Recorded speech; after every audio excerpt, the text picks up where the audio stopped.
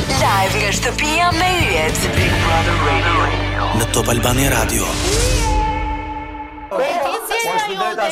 Je lexu komplet. Mua ka qenë një shtirje.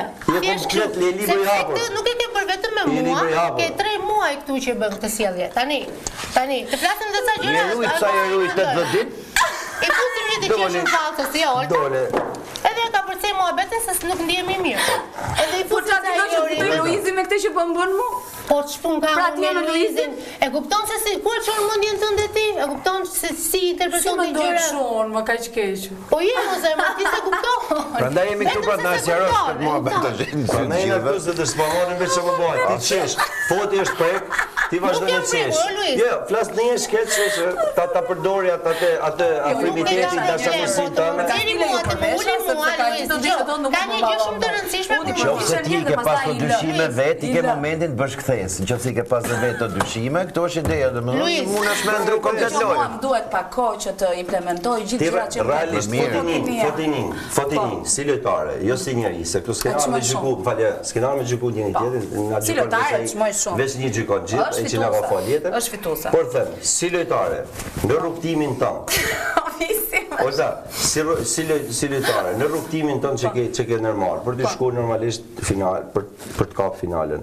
A shikon si pengesë, e shikon si e shikon si pengesë, e shikon si padobishme, e shikon si padurueshme, si e shikon?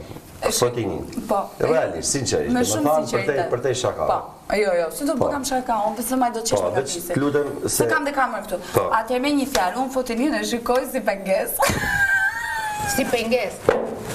Po, unë për thash, po mos t'i fusi këtë busqeshën, dhe ishte shumë ma interesante për... Jo, dëgjoj, një sekund. Të betoj po qesh me fytyrën e visit. Një sekund se po qesh me fytyrën e visit. Tani do t'a them shumë seriozisht. Do t'a jap përgjigjen time me vërtet shumë seriozisht. Unë Fotinin, në këtë rrugtim, për veten time, e shoh si pengesë.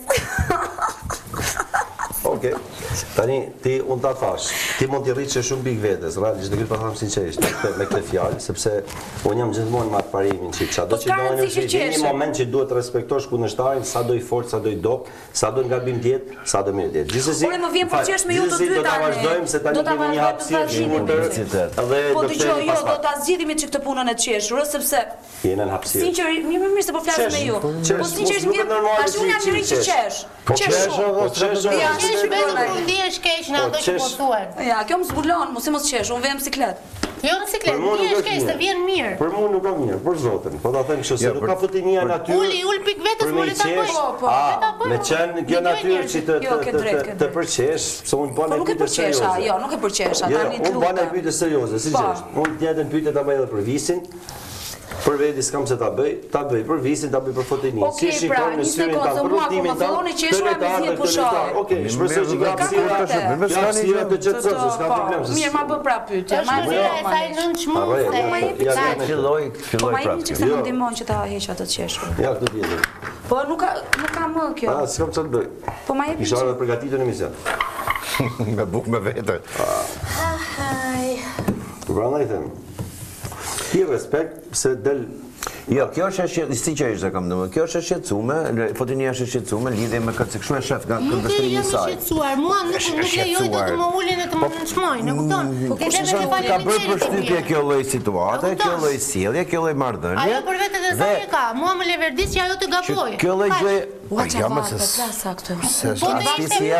të ishte që unë të doja, domethënë të keqen e Oltës në disa gjëra, unë nuk ja thoja dhe fare. Po Fotini më fal. Jo, të fal fare sepse më fal një sekond. Si nuk më fal. E ke tepruar jashtëzakonisht shumë. Nuk të kërkova falje, thash më fal një sekond të them diçka.